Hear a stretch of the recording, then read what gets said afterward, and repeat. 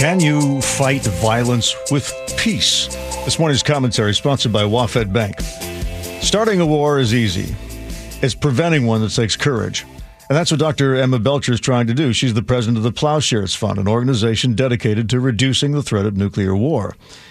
And she's very worried anytime a nuclear power goes to war, which means she is very worried right now. Israel does not declare openly that it has nuclear weapons, but we believe it has around 90 nuclear weapons today, and it has had nuclear weapons since the 1960s. And because of its nuclear status, she says Israel has a special responsibility to control its response. From Ploughshares' perspective, what we worry about is nuclear weapons.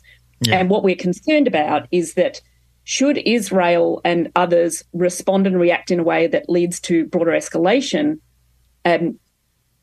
if it attacked Iran militarily, for example, which it believes was behind and supports Hamas in this horrific attack, if it attacked Iran militarily, we could see Iran take that decision, which it doesn't appear to have made yet, to develop nuclear weapons. Then we have a nuclear Iran in the region, which could lead to Saudi Arabia getting nuclear weapons, because it has said that it would if Iran did.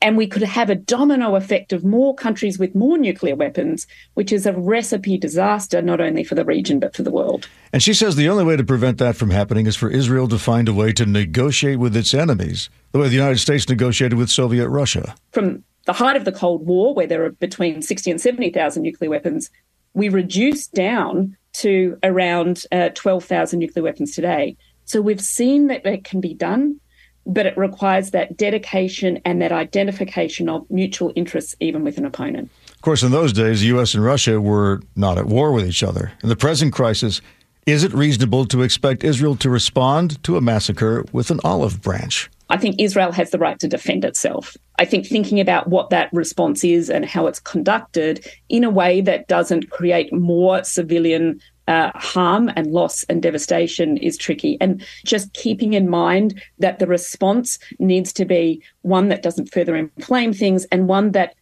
you can take a step back from the initial emotional response. Which is basically what President Biden told Netanyahu. Don't be consumed by rage. And yet, what do you do when your enemy designs an attack on civilians for the sole purpose of creating that rage, and when you know that enemy would do it again at the first sign of weakness?